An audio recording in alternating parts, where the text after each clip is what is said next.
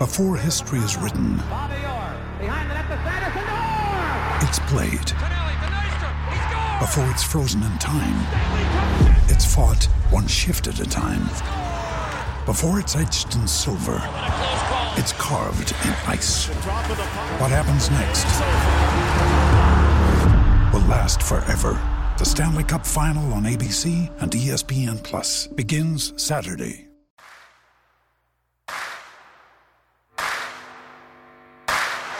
You're listening to Setting the Pace, your go-to Pacers podcast with Alex Golden and Michael Facci.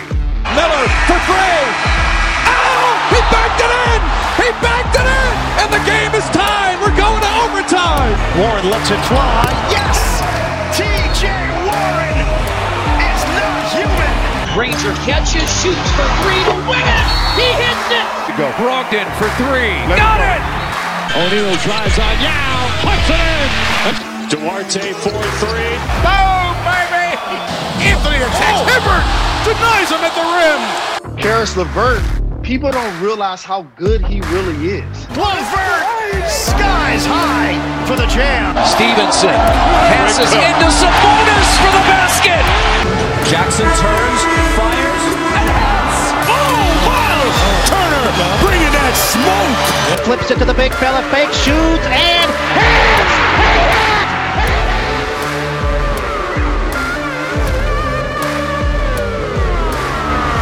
What is going on, Pacer Nation? Welcome back to another episode of Setting the Pace. I am your host, Alex Golden, and I'm joined today by, you guys know who it is already, the one and only Michael Jerome Facci. Facci, what's up, brother?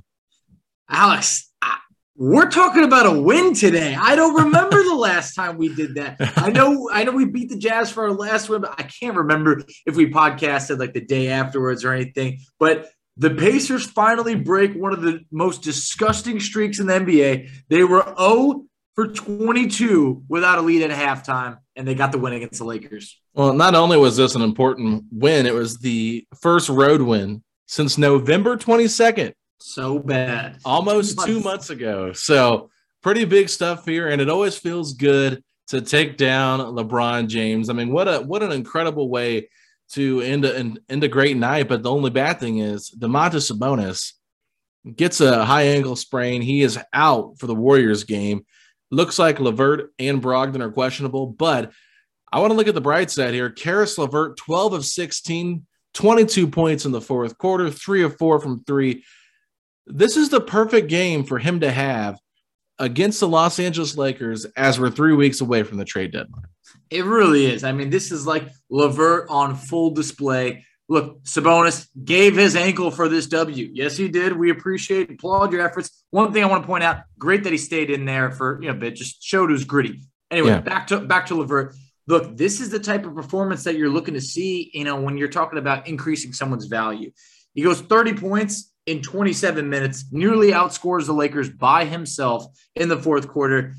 Looked fantastic. I mean, this is a guy that had, I think it was like 8 points going into the fourth quarter. Yeah, 8 points going into the fourth quarter and really just turned it on. Looked amazing. And it even got to the point where, guys like Russell Westbrook had to be benched because LeVert was cooking.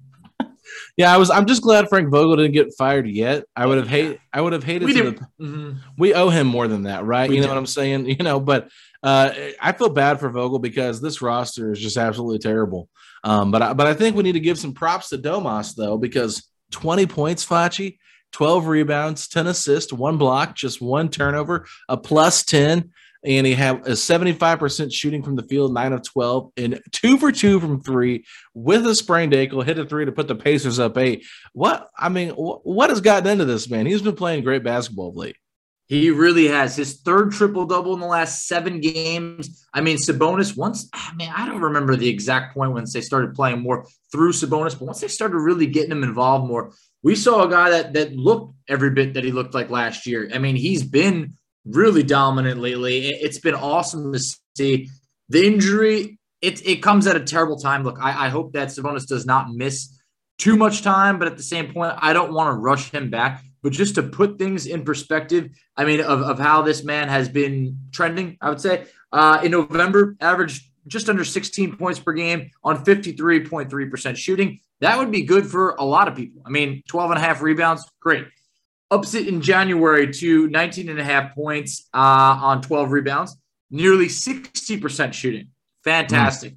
January comes around, 22 and a half points per game. He's averaging 11 and a half rebounds, 7 assists per game on 62% shooting. And wait, there's more. Alex, he's shooting nearly 53% in the month of January from 3. Oh, I love to see that. Yeah. He's been playing a lot better. I won't lie. And, I thought about this a little bit last night when he did come down with that injury. I was wondering if the Pacers would pull him out, and they did not. They let him play through it. So does that scream to you at all like, hey, we're not going to trade this guy. It's going to take a lot to do it, and we're not really thinking about moving him. So that's why they let him play through the ankle injury, because if it would have been somebody else, maybe like LeVert or Turner, I feel like there's a higher possibility they would have pulled them out to not further injure that ankle.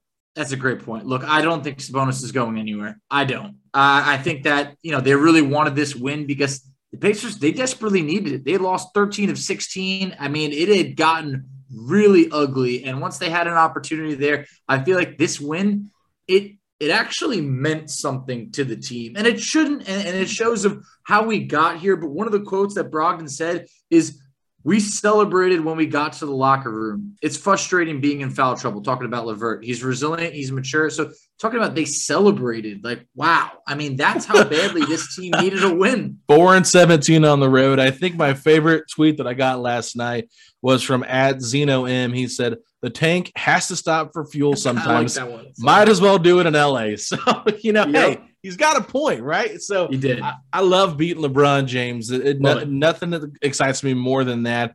I do like Frank Vogel, though, so I hate seeing him not, doing well out there. But I will say this last night, while there was just a little bit of time, I really liked what we saw from both Goga in a short stint and Isaiah Jackson. Isaiah Jackson played better than Goga in that first half, which is why he got the second half backup center minutes. But, it looks like now, Facci, we're going to be looking to Goga and Isaiah Jackson even more as we monitor this Domantas Sabonis injury.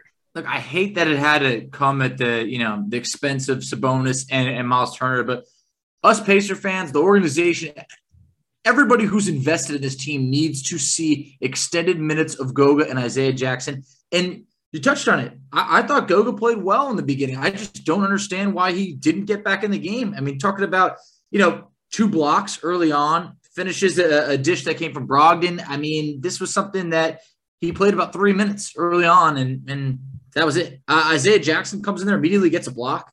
I mean, I need to see more. I'm intrigued. Isaiah played 10 minutes last night, and it's good to see him playing meaningful minutes because you learn a lot more about a player when the game actually matters. And I'm very excited to see the two of them. Do we think that Goga just immediately slides into the starting lineup, or do you think they're going to go with a small ball approach? I would assume Goga starts because I think Rick Carlisle values rim protection. So I think, that's why we've seen Goga and Sabonis play together multiple times throughout the games where they've been in the rotation. So I know that Sabonis isn't a great rim protector, and I thought last night you saw a lot of really good ball movement and a lot of good defensive movement as well. In terms of Isaiah Jackson being out there, they were able to switch more than they had previously with Sabonis, right? I just feel like Isaiah Jackson's quick enough that he can stay with guards. Torrey Craig, while offensively he was really inefficient, he was incredible on the defensive side of things and really, had things in control when it came to guarding LeBron. Shocking. That's what we talked about after the Pacers lost to the Lakers at home. Like, why is it Torrey Craig out here guarding LeBron? Like, why is it Sabonis or Brogdon? Like, this is what you brought him in here for. And I think he's kind of got forced to be guarding him because, with all the injuries, but this is what Torrey Craig does. Rick Carlisle did say that in the press conference. So I'm amazed by how this team looked and how well they played and how efficient they shot. But I also want to temper expectations because last night, the Lakers playing Carmelo Anthony, your boy, Carmelo Anthony. My boy. I will take that. He was absolutely putrid defensively last night. Yeah. Karis LeVert had him in a spin cycle multiple times. Carmelo Anthony, they attacked him. And on the other side, Jeremy Lamb played almost the entire fourth quarter. And I think they attacked him maybe like twice the entire fourth quarter. Like, hello, wake up, Lakers. What are you doing? Falling asleep out there or something? So I want to give the Lakers, I want to thank them very much for allowing the Pacers to get a feel-good win because they were just really bad at what they did. Yeah, there's one highlight that's made its rounds where Carmelo Anthony looks like his GPS is rerouting. I mean, this man is lost. He's spinning around just like LeVert has like 5 feet, to get a three-pointer up, makes it. This Lakers team, I mean, just defensively, just atrocious. They are towards the bottom of the league, giving up over 112 points per game. The Pacers, a team that we knew had been really struggling, shoots nearly 50% from the field against the Lakers, manages to out-rebound them. I mean, these are things that, the Pacers have not been doing well lately. So that was great to see over there. Going to Torrey Craig, 13 rebounds, fantastic. Highest plus minus on the team last night. Awesome stuff to see. Second of all, LeBron got that L that he deserved. That was from back in Indiana. So, little revenge. But, man, life comes at you quick because all of a sudden, the very next night, the Pacers turn around, and now we got to play Golden State without Domas. So, yeah, it was fun while it lasted, Alex. Yeah, I think we just got to enjoy this one win and enjoy it for now. So, Pacer fans, when you're listening to this podcast, more than likely, you're going to be it'll be after the Warriors game. So I'm not sure what's going to happen there. We'll talk about that game next week. But I don't know if you saw my tweet or not, but I know you were at AEW last night. Oh, yeah. Having a little bit of fun out there with some, pro wrestling. And I think it's gotten way better than WWE. It has. I've watched WWE for a long time, and I quit watching it right before I got married just because I just grew out of it. And I turned it on the other day, and I'm like, what is this? This is so bizarre. Like, it looks so fake now, and all the 3D animations when they have all the entrances. It's different. It's not bad, but it's just different. But on Twitter last night, I finally got to break the news I've been waiting to do all year long. Chris Duarte officially passed TJ Leaf for total points in their career. It took TJ Leaf 146 games and just Chris Duarte 37. So Chris Duarte in 109 games less already has more NBA career points than the lowly TJ Leaf. Just unbelievable. I mean, that's truly quite the stat right there. I mean, Duarte surpassing Leaf over 4 years, four and change. I know he got like a couple games with like the Blazers, whatever it was. Fantastic. Shows that we've hit on this pick with Duarte because right now, I mean, it took one game to realize that Duarte was way better than TJ Leaf ever was. I mean, the opening night, but it was even before that, like summer league, preseason. I mean, it was evident. So shout out to TJ Leaf, man. I'd wish this would be one of the last times he comes up, but Pacer fans, man, that scar, it runs deep. Yeah, no, it definitely does, especially when you see the guys picked right after him doing well, too. So always an interesting time in the NBA draft, but I do want to bring up something today, Facci, that came up in the NBA draft. I think we really need to hit on this. And so I sent you this link here from The Athletic. I'll read it real quick. It says Kentucky Wildcats forward Shaedon Sharpe, 18, can apply for the 2022 NBA draft as an early entry candidate, The Athletic confirmed on Thursday. Sharpe is formerly ESPN's #1 prospect in the class of 2022. He turns 19 on May 30th and will be one NBA season removed from a high school graduation, which makes him eligible for the NBA draft. Sharpe projects to be a potential top 5 pick. Sharpe began the current school year at Dream City Christian in Phoenix, but had enough credits to graduate high school in October. He committed to Kentucky in September and enrolled at the beginning of January. Sharpe has been practicing with the Wildcats, but has yet to appear in a game. Wow, this is huge, Facci. Just huge news for the Pacers. It really is. And look, I saw the highlights that you ended up retweeting, and I mean, this kid really does look special. Yeah, really does. He's got it all, man. He really does. They're talking 6'4", 6'5", 2 guard. You know, sure, some people might be like, hey, what about Chris Duarte? Look, you take the best available player that you can get. Play them together. Exactly. So this kid looks like he can score. I mean, he can make shots. Endless potential. Now, will we see him this year in college basketball? I really don't know. He's practicing with Kentucky. Would love to be able to see him in there. This draft class, initially, like I wasn't really in love with it, but I feel like this draft class just got a little bit more exciting. So it seems like a great time for the Pacers to potentially have a top 5 pick. Curious to see, how it shakes out. If he will be the #1 pick, maybe if he plays, doesn't perform as well, does it hurt his stock or does it help his stock? So it could go either way. But man, I hope the Pacers or within reaching distance for him. Yeah, and our good friend Rich over at Mavs Draft actually said that, he might have him as his number one overall pick in this year's draft.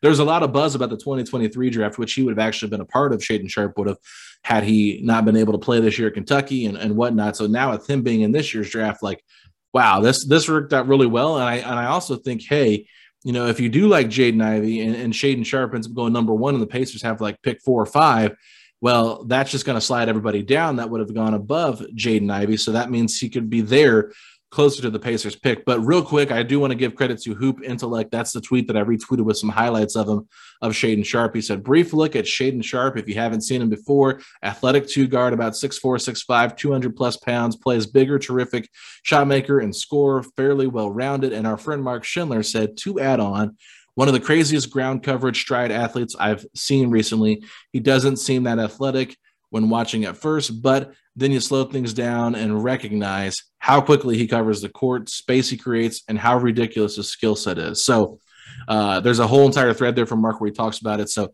really just a massive, massive addition to the 2022 NBA draft and something to monitor if you're a Pacer fan, especially if this kid falls to the Pacers.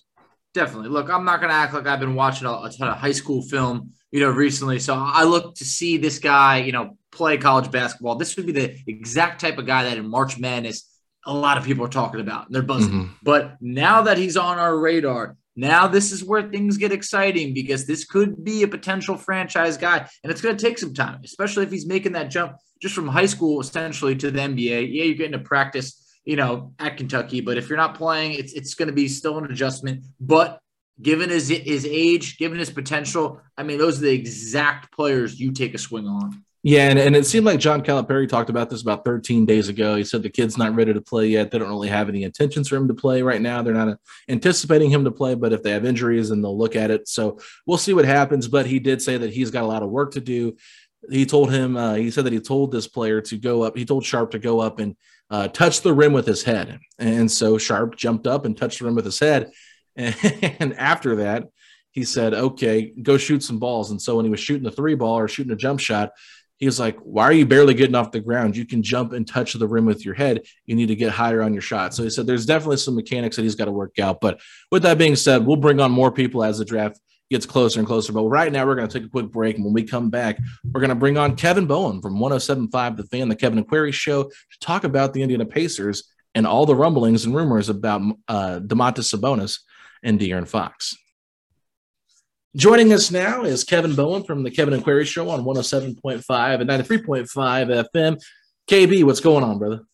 What's up, guys? Always good to be on with you and appreciate you asking me. Yeah, absolutely. Well, let's jump right into it. I just got to get your thoughts on everything that's been going down with the Pacers this season. As we kind of already recapped the Lakers game in our first segment, I want to get your thoughts on this Miles Turner injury news. What are your thoughts on this, and how do you think the Pacers should handle this going into the deadline? Yeah, I think it's a real kick in the you-know-what. I guess I'll be selfish, but at the same time, it's certainly a setback for Turner and his goal, I think, to find an expanded role, because I just don't see that happening here. But, when I say kind of a kick in the you-know-what, I'm speaking more from the Pacers standpoint in that, it's going to hurt trade value. As we record this, 3 weeks from today, I just think there's reasons, teams at the deadline are in desperation mode.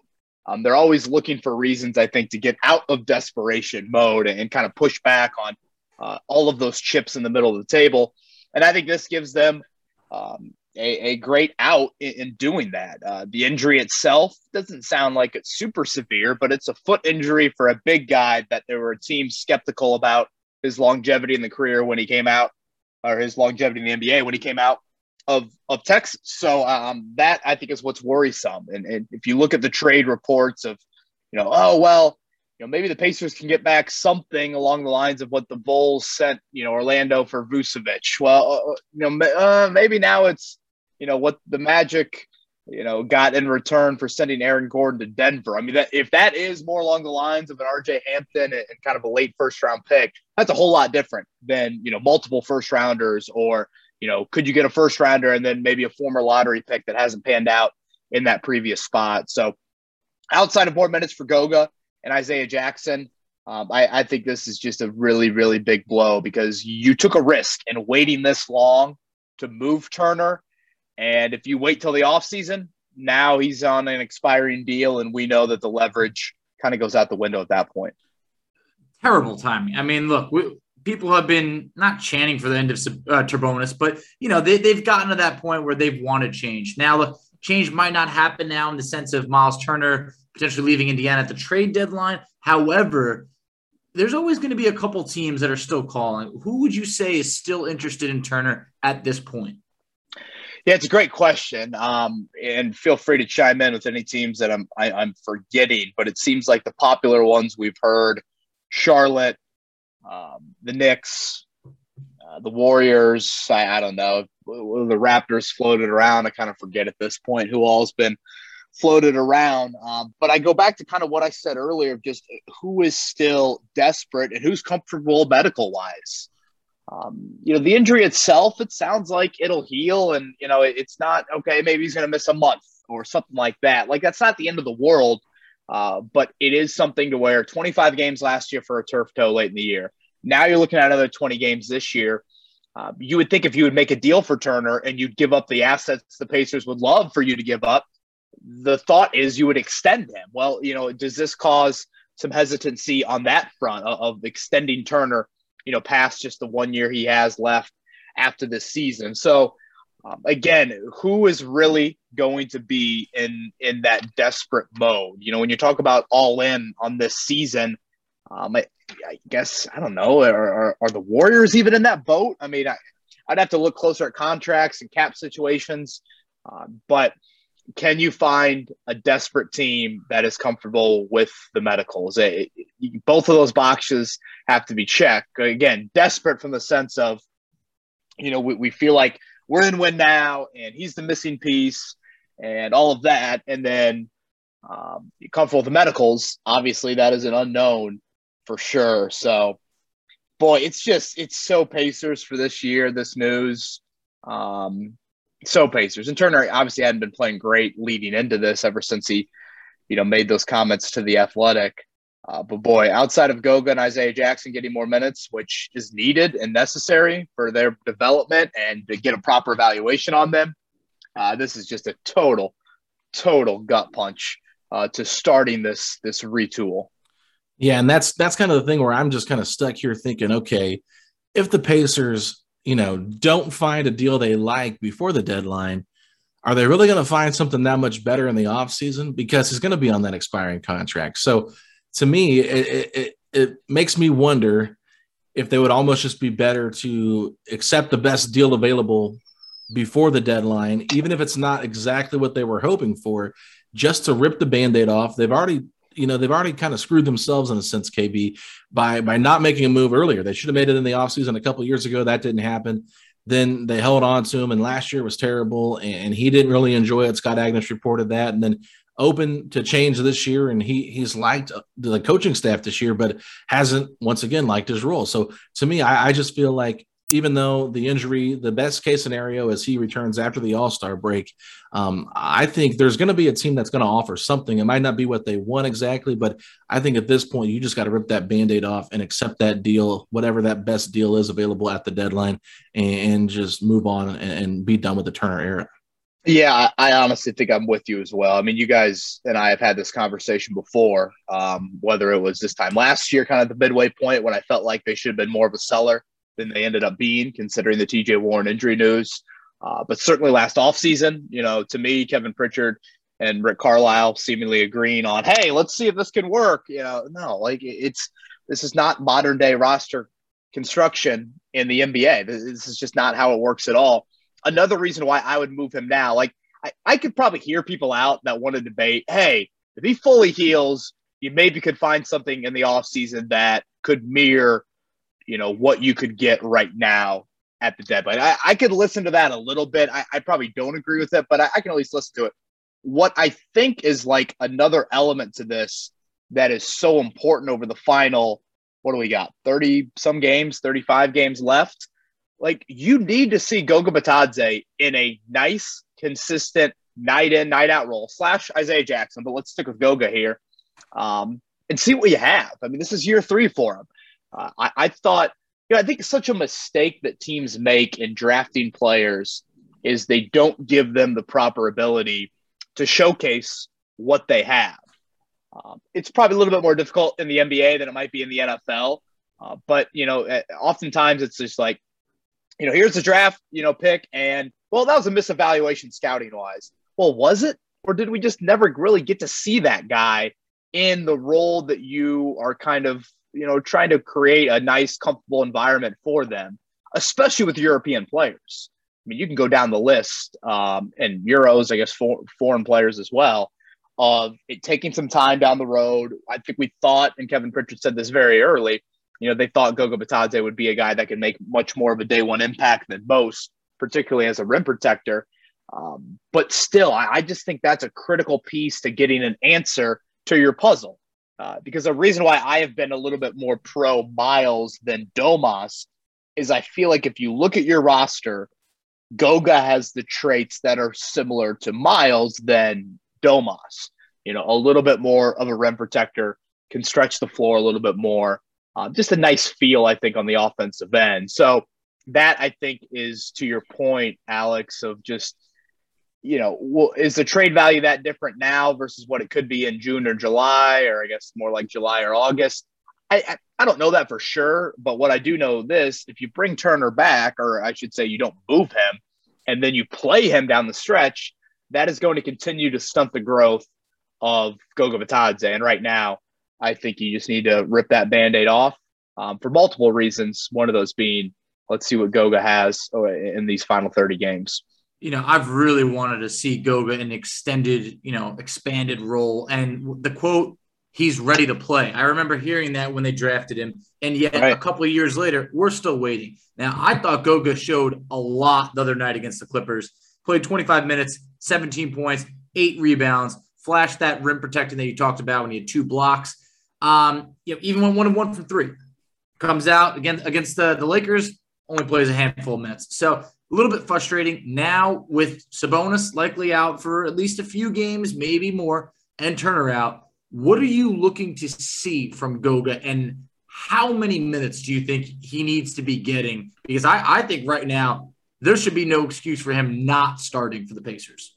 Yeah, I think it's a great point you bring up. I was looking after that Clippers game. What he played, was it for some reason 25 minutes is kind of sticking into my head. So, okay, 25. I was curious. I was thinking to myself, all right, how many times has Goga played more than 20 minutes in a game in his career? We're now past the midway point of year 3. I want to say he's played 20 minutes in an NBA game 10 times in his NBA career. Like that, and I get it. You have Miles, you have Domas. I understand why he's not playing, but this is why the draft pick was head scratching when there's no moves in the next year or two down the road, because you now are getting to the back end of his rookie contract. You're getting to where Miles is reaching the end of his contract. Domas still, another year or two away. But I just think it was such a has been stunting his growth. I'm not sitting here acting like Goga's a locked in starter and a double digit scorer in the NBA. But can he be your first big off the bench? If he can do that, he can still be here and still offer you something. So, I think what you want to see from him at times, I feel like he can get a little bit lost kind of in pick and roll defensively. Can he just stay on the floor and avoid foul trouble, protect the rim in some capacity, hit some open shots, and show good feel around the rim? Every time he shoots it, I feel like it has a good chance to go in. I don't know. He's got a very natural looking form, and I feel like he really has nice offensive touch. So, but the bare minimum, I would say 18 to 20 minutes a night moving forward. And certainly, as we record this a few hours before the Warriors game, him and Isaiah Jackson are going to play a whole lot. But even when Domas comes back, I think it's just critical that you give him consistent clock, night in, night out. There's been flashes in the G League, but it's like, all I was told on draft night, and you brought it up, like, this guy's ready now. And also he was a top 10 player on their board. Well, let's see it. Let's get him out there consistently. So now when you get to the off season, you can have an answer on Goga of, all right, this is a guy that we really feel like can be a piece for us moving forward. or he's not. And now all of a sudden, finding another big to go with, let's theoretically say you trade Miles, to go with Domas, to go with Isaiah Jackson is a little bit more of an athletic kind of switchable guy. That is a priority this offseason. Yeah, I definitely agree with you guys both. We got to see more minutes from Goga, and I think Isaiah Jackson needs to continue to see more playing time because yes, I feel like whenever you see young players in the NBA, if they're constantly just sitting on the bench and not getting an opportunity, they're never going to grow. You can only do so much, in terms of watching from the sideline and working with coaches in practice. And the G League, it's good for certain things to develop, certain skill sets. But at the same time, Goga goes down there, and Facci, you brought it up a couple episodes ago. You said Goga looked like Shaq in the G League, right? So it's like clearly there's, something there's a big difference in talent, obviously. So we got to see them against real talent. But I want to transition a little bit into Sabonis and this injury. And I know there was a lot of rumors going around yesterday in terms of De'Aaron Fox for Domantas Sabonis trade talks. And I know you guys talked about it on the morning show, but you got to tell me, KB, were you even a fan of trading Sabonis for De'Aaron Fox? You and I went back and forth a couple times yesterday, and Fox and a first-round pick for Sabonis, and I'm sure you probably would have to throw in a little bit more than Domas. I would have been willing to pull the trigger there. I get that your roster construction might not be perfect for a guy like Fox, but I think you could work around that in the next offseason or so and make other moves to help him out in that area. I still think Brogdon off the ball is something that I would be, curious about. Clearly that helped him out big time in Milwaukee. And there's moments when he can play on the ball. And when you put Fox on the bench or something like that, Brogdon gives you a much different look at the point guard position. And I'm saying this because I don't think Brogdon is getting moved. Obviously availability health-wise would worry me there, but I love the pace that Fox plays with. I know his shooting is not, necessarily made at the level that you would want. But again, I just think he'd bring a jolt to you. I think I've referenced this before with you guys, but I keep on coming back to Chad Buchanan's comments the night after they drafted Cassius Stanley after the draft pick and saying, we feel like we're skilled. We feel like we have high basketball IQ. We aren't one of the more athletic teams in the NBA. And there was such a candid and I think such a revealing comment, and so accurate as well. The Pacers are not on the athletic side. When you compare them to 29 other NBA teams, I think Fox would help you out there, again, with some speed, with some space, with some pace. That I know it's maybe not what Carlisle loves to do, but I think catering to your personnel would be something that he would need to be open-minded to in that sense. But again, having said that, I think Sabonis is such a special player and such a rare player that you would deserve to get more back than just Fox. And I don't know if Sacramento would be open-minded enough to do that, but boy, if you could throw in another piece and somehow, the Kings indeed miss the playoffs, and now all of a sudden, you've got 2 lottery picks going into next year, and you're looking at, some lineup of obviously you would retain Turner in this situation. That would be a nice starting point. Having said that, I am more pro keep Sabonis just because I think he does so much for you offensively. I get the loss of Turner would really hurt you on the defensive end. I think you could improve just with some wing perimeter pieces to help you out there. So, yeah, I don't love moving Sabonis. That's probably why my asking price was a little bit higher than I think that initial kind of rumor I saw floated around. I'm with you there, though, because I felt that, Fox for Sabonis, while you need to throw in something to make the salaries work, maybe you throw in like a Jeremy Lamb or, maybe there's like a Justin Holiday in there as well to make salaries work. I felt like a first-round pick would have been needed to really, get the deal done over there. Fox would be, I think, could be arguably the most talented point guard the Pacers ever had if they were able to acquire him. However, that deal seems like it's shot down. Do you see any real suitors for Sabonis right now? Because I don't see the Pacers moving him, but you never want to say never if the right deal comes along. Would you see anyone still calling about Sabonis? Yeah, again, that one is tough for me just because I think Turner is probably the easier one to plug in. Now, after his comments about wanting a bigger role, maybe that's not necessarily true. But like Sabonis needs the ball. Yes, he's a great screener and he can facilitate. He's kind of the second passer and things like that. But there is much more of a he needs to handle it, and the offense can kind of run through him at different points, which certainly can be looked at as a positive. But again, you got to be open-minded to that. You got to be willing to kind of,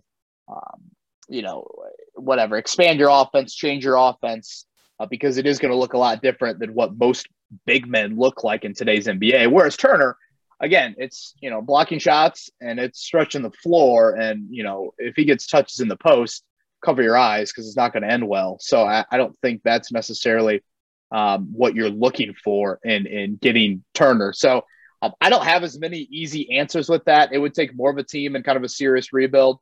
I don't know. You guys follow it a little bit closer than I. If I missed some teams, the Warriors, I guess a little bit I've seen, but again, would Sabonis get enough touches there? I don't know. I feel like I've seen Turner more than Domas. Obviously the Kings we've already talked about there, but I don't know if we'll ever get an answer on this, but like if and when the trade deadline, obviously it's going to happen. When it comes, and if the Pacers make moves, I'm curious how much the last 48 hours have influenced those moves. Turner, Sabonis related, and then Caris LeVert related as well. I mean, all of a sudden he started playing a little bit better basketball. He's healthy. What does that trade package look like, if you do dangle him? Yeah, I mean, I was telling Facci in the first segment, his performance last night against the Lakers is perfect for his trade value. I mean, clearly he doesn't want to be on a rebuilding team. I wouldn't want to be on a rebuilding team if I were him, especially a team that just doesn't really seem to fit with his skill set. So if he could be moved somewhere and you could get something back in return, that'd be great. The most common team that we've seen linked to Caris LeVert is the Cleveland Cavaliers. And so we've gone back and forth with looking at maybe like if they'd be willing to give us Colin Sexton or Isaac Okoro, attached with that Rubio expiring since he's out for the year, and then maybe send back Justin or Torrey Craig in that trade just to make the salary work. But, there's definitely some things to keep an eye on here. And I think, there's a lot of teams that I think are going to continue to have interest in Caris LeVert just because anytime you can find a 6'6" guard who can play 1, 2, or 3 and can go out there and get a basket for himself at any point in the game, I mean, that's going to be enticing. So the Pacers, while he's not been a great fit here, I truly believe I really think they need to look at their options and move him before the deadline, because similar to Turner, he's on the same length contract wise. And Zach Lowe said they were unable to agree on an extension. So maybe LeVert doesn't really see himself here long-term either. So this to me is he's being a professional, playing well. A lot of comments in the post game where he's kind of went against what Carlisle has said. I've kept notice of that, especially when they lose games and they ask him tough questions. But, I think LeVert is a guy that could probably get you the most in return when it comes down to him and Miles Turner. So LeVert, you said same length as Turner. So yeah, he expires in 2023. Left. Yeah. I'll throw this question at you guys. Curious both your thoughts. Let's put players to the side for a second. What skill sets would you want in return? Let's say you trade Turner and LeVert 3 weeks from today. Throw in draft picks if you want, but what skill sets, positions would you want if you're giving up LeVert and Turner? I would love a wing that could defend in a first-round pick. Or if could you find a point guard out there in a pick? I think that's going to be much harder. But a talented young wing and some type of first-round pick, even if it's protected, maybe it's just like a top 20 pick. But if you're talking about dealing both LeVert and Turner together, then at that point, things get interesting. So it's got to be a young player and a first-round pick at minimum in there, and then we could take on some salary if we have to. Yeah, I would say that I've really been interested over the last couple of days in the Isaac Okoro package that I brought up with you. I think Okoro was 6'5", 6'6", former top 5 first round pick, 5th overall by the Cavaliers in 2020. I think that's somebody that you have to look at and say, okay, clearly the Cavs are in win mode right now, and so they might be willing to move on from him, knowing they've got to pay some of their other guys. But I like Okoro. I like someone that has that similar build, someone a little bit bigger that can play the 3, that's more defensive minded. When it comes to Turner, obviously you want someone that can probably slide in and play that 4 position. So whatever player you can get from that, that's what you're looking for. And I know we've talked about point guard a lot. There doesn't really seem to be any big names of point guards out there that could be available at this point, aside from maybe Emmanuel Quickly from the New York Knicks. So I'm just kind of like wondering what's all out there. But, you know, I think for LeVert, you really just want a wing that maybe fits, you know, a young wing that fits whatever the Pacers want to do defensively. But I could also see them trying to maybe attach Turner and LeVert together with a bigger trade with Charlotte to maybe woo back home Gordon Hayward, although that contract is large and he's a little bit older. I don't think Carlisle wants to rebuild. So I've thought about that deal quite a bit, and I could see Hayward, PJ Washington, and something else for LeVert and Turner being really enticing to the Pacers. Yeah, that's all very, very interesting. You know, point guard with pace pops into my head. Certainly a wing defender, especially if Turner is being moved. You have to get better on the perimeter. You know, I've always thought, what would that stretch four look like? You know, TJ Warren playing the floor was always something I wanted to see. Just never really got there. Certainly health playing into that as well. And then, you know, the draft pick is always enticing. You know, when you've had the draft record that Kevin Pritchard's had here in Indiana and Portland, maybe it's not to a lot of fans, but still, I think the flexibility of if you're drafting, you know, 7 overall with your own pick, and then whatever, you've got a late lottery or something like that. And, you know, similar, I guess, what Golden State had this year. And it just offers you a lot of possibilities to where you can move up, you can package and move up. You can, you know, trade one of those picks for a veteran. You could, you know, sit there and just take both those picks and really kind of realign where you're at right now. Again, I know that might not fit exactly what Carlisle wants, but, you know, I've said this before about the Colts. To me, why the season ended up being such a failure is because you missed the playoffs, you didn't get an answer on Carson Wentz, and you lost your first-round pick. I mean, you talk about, like, present whammy, you know, future whammy in terms of the Wentz answer and future whammy in terms of, you know, the most important asset to building your team, especially, I think, in the NFL. Free agency is not as abundant as maybe some other or trades, I should say, and free agency aren't as abundant as it is in the NBA. That's just what the Pacers can't have. Like, they cannot get to the end of the year and all of a sudden, like, I almost feel like you can't get to the draft and your draft pick is like 12 or 13 again, and that's all you've got. Like, to me, I do feel like acquiring another pick is critically important here in the next 3 weeks. If the Pacers can end up with a top 5 pick, and then maybe there's a pick that, say, you know, even if it's like 18th overall, I mean, you're feeling really promising with some great assets over here. However, one guy that I feel like has become an afterthought, TJ Warren. We've been waiting forever for him to return. At this point now, Warren, you know, it's been about 13 months. What are you really looking to see out of Warren in the second half when he's entering a contract year and the Pacers are not going to be in, or might not be in, playoff striking distance, play-in striking distance? I mean, I'll be honest. My expectations are low. I hate that they're low, but I mean, when a dude has missed over a year, I don't know how you can have anything really grand. If you told me right now TJ Warren played 15 to 20 games for the Pacers to end the season, I'd say, where do I sign up? The free agency situation with him, I think, is so difficult. I would have to see a whole lot in those 15, 20 games, and the medical reports postseason would have to check out big time for me to give him something notable in the contract situation next offseason. Again, it's such a shame with where you're at. You know, I threw this question at Scott Agnes this morning when we had him on, and I don't know if you guys were, or, you know, Alex, I know you were listening kind of in and out this morning, but I'll throw this question at you guys right now. Rank these 3 most likely to be in a Pacers uniform opening night next year: Warren, Turner, Lance. I would probably say Warren, Lance, Turner. That'd be my ranking. It's honestly sad that I'm debating putting Lance number 1, because that just means things went wrong. Yeah. You know, if that's the case, you're talking about that Warren returned and was not someone that you believed investing even a discount in.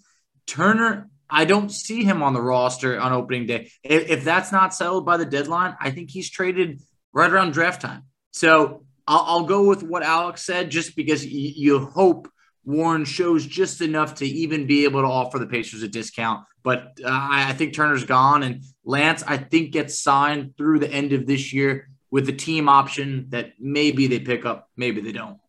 Yeah, and you feel for Turner, or excuse me, Warren, because this is his time to really cash in, or at least that was the thought. And it sounds like he wants to be here.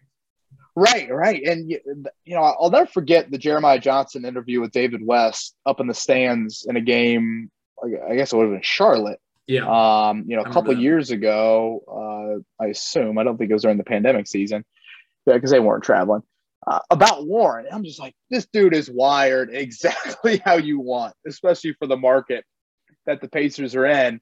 And again, the fact that we're sitting here and the health has dictated what his future looks like just sucks, because, again, he checks so many boxes for what you would want, and how he handles himself and the contentment he has, or maybe the excitement, honestly, that he has to being in this market. So, 15 to 20 games, if he could do that, hell, you might have a parade outside of Gainbridge Fieldhouse for that. Yeah, I'm still in the boat that they're going to give him a team-friendly deal, and he'll accept it just because he's got a lot to prove in terms of being able to come back. So I'm going to wrap things up here. I'm going to transition to a Colts question for you.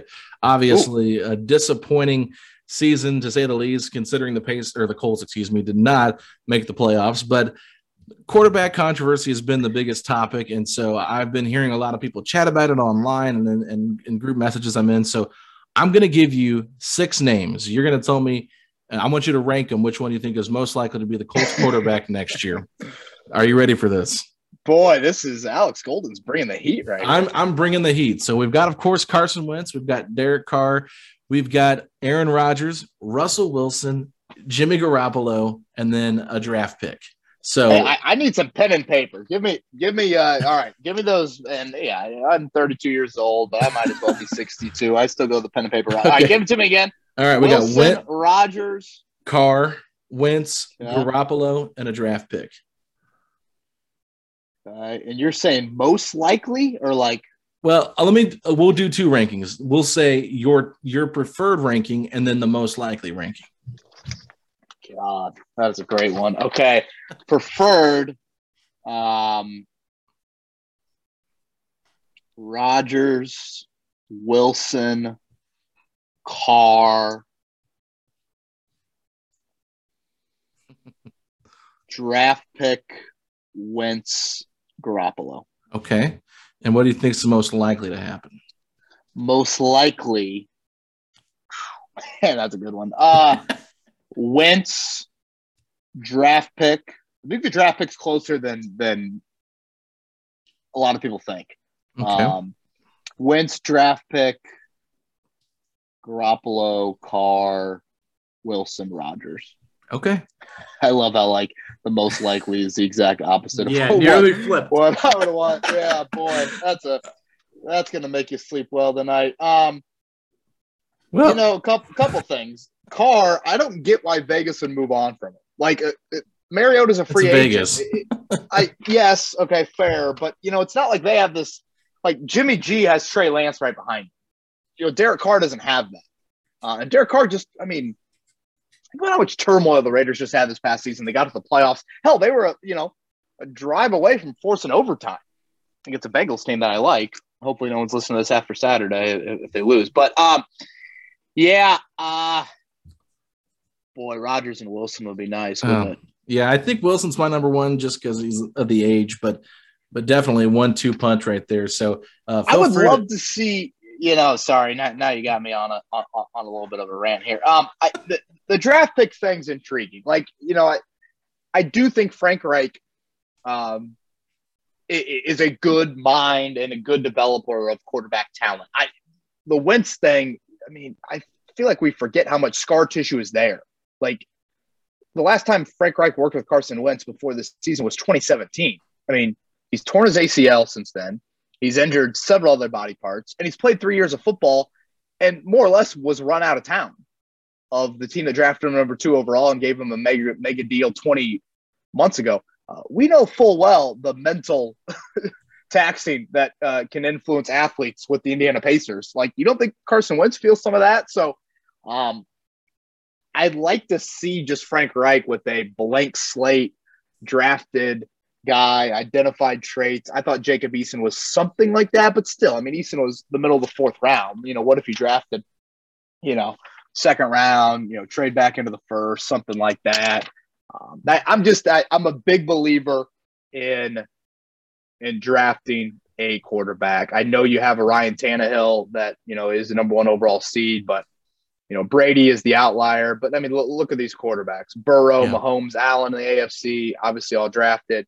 The NFC, yes, again, Garoppolo's worked out to a degree, but they still just drafted 1-3 overall. That shows you what they really think about him. And Stafford was a mega trade, but they still got to the Super Bowl with Goff, and Rodgers was drafted, and Brady is in a stratosphere all by himself. So I am of the thinking of the Tannehill retreads of the world. That's just, those are the outliers in it. I really think to ultimately find the answer, the draft is the way to go. Granted, this year's draft doesn't look too great. Yeah, that was one of my concerns. But KB, we gotta let you go here. So feel free to steal that question for the radio if you'd like to. I have no problem with you stealing it. I think you and Query would have some fun with that. But where can people find you out on social media, and do you have anything you'd like to plug? Yeah, Bowen 1070 on Twitter. As you mentioned, 7 to 10 a.m. every morning on the Fan in Indianapolis, 93.5 on a 7.5, 7 to 10. Monday through Friday is our show. So always enjoy coming on with you guys. You guys do terrific work. Pacers fans are lucky to have you. And should be a fun 3 weeks. I said it on air, and I know the Turner thing's a bit of a gut punch. Sabonis as well. I think it is an exciting time for Pacers fans because I think finally it seems like, well, I hope the organization has realized that changes are needed. I'm not holding my breath that the owner believes that, but hopefully in the next 3 weeks, we'll start to see some steps in that direction.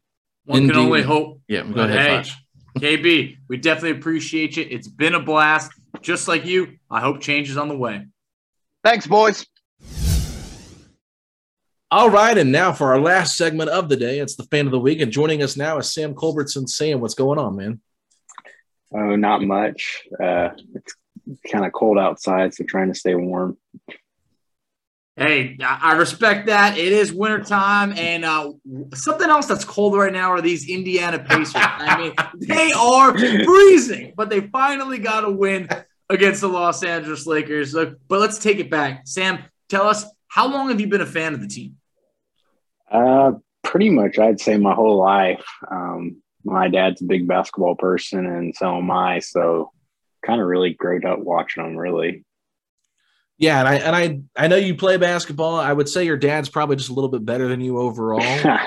But yeah, I do have to ask them, when looking at this team and obviously all the trade rumors going around, is there a certain player you would like to see traded over somebody else? Or, would you be okay if this team, kind of only made like a minor move in a Jeremy Lamb trade and try to run it back next year with this current group? Well, definitely not a minor trade. That I don't think that does really anything. I think my go-to, being a big Kentucky fan, is De'Aaron Fox. I just think he's a game changer.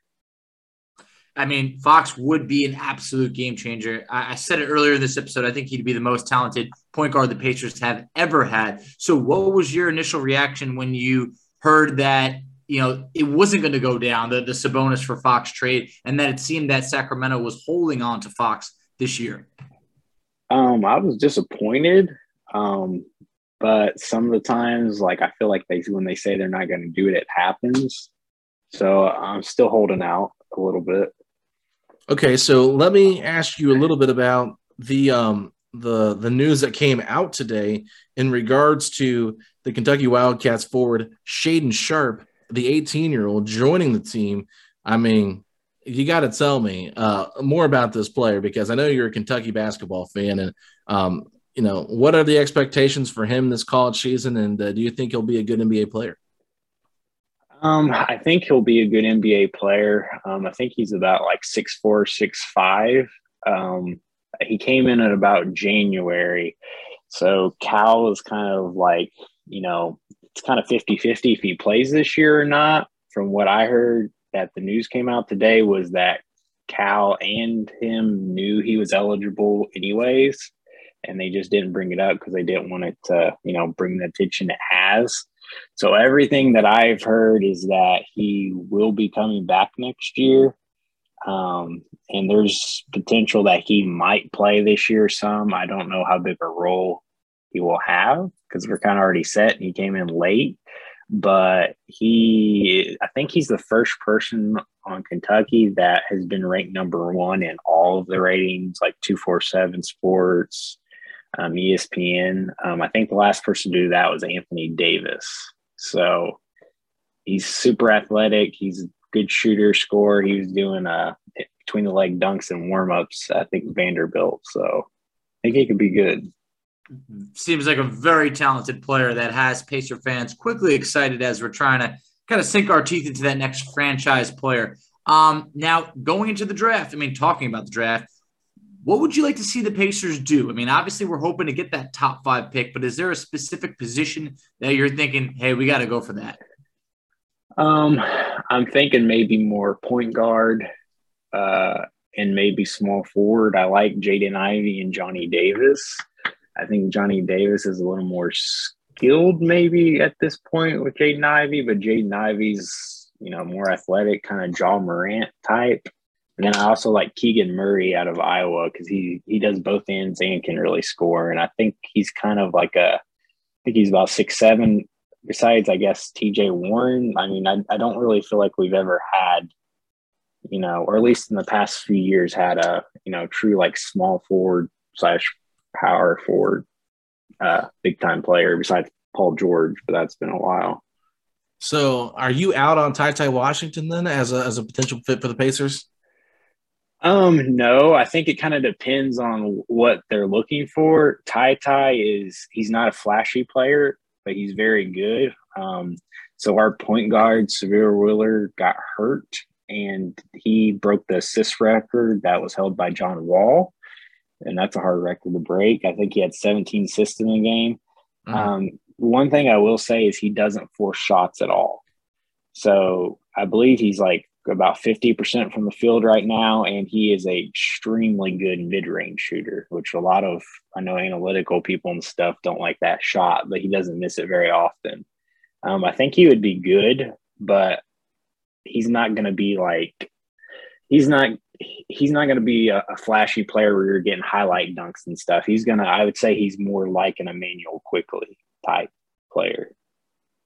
It sounds still pretty interesting to me. I'm intrigued. Ty has been someone that, I've started to set my sights on him, and I'm excited about the potential there. So right now, the Pacers right now, things are not going the way we want them to go. What is your best case scenario for the rest of this season?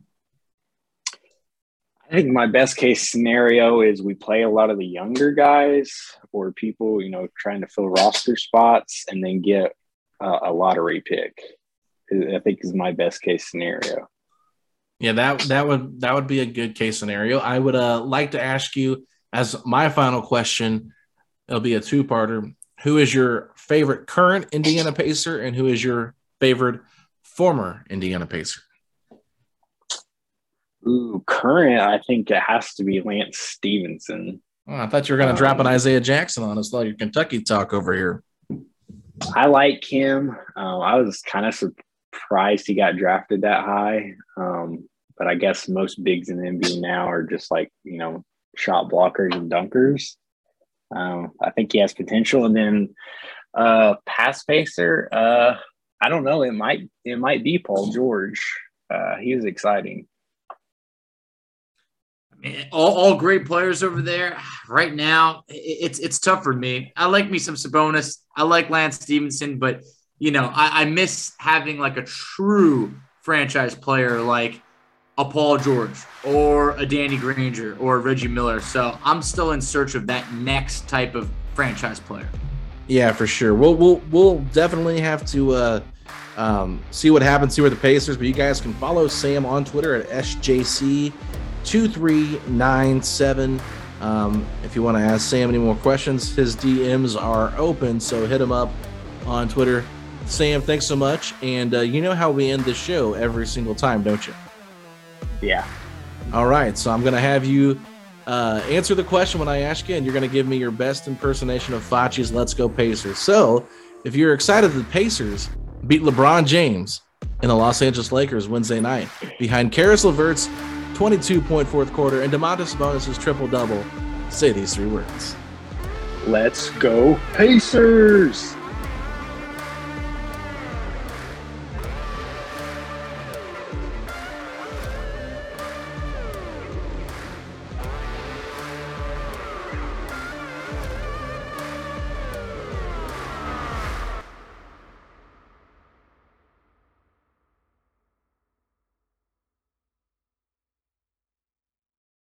For the ones who know safety isn't a catchphrase, it's a culture.